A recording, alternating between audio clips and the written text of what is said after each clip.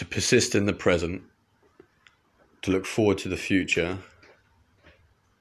and forget the past. These are basically the tenets of that speech, or at least ignore past hurts. So I think that's at the core what that's about, and it's really good. Yeah, I probably could have used that yesterday. One day reading Batman, I've only read a couple of pages so far, but it's already cheering me up.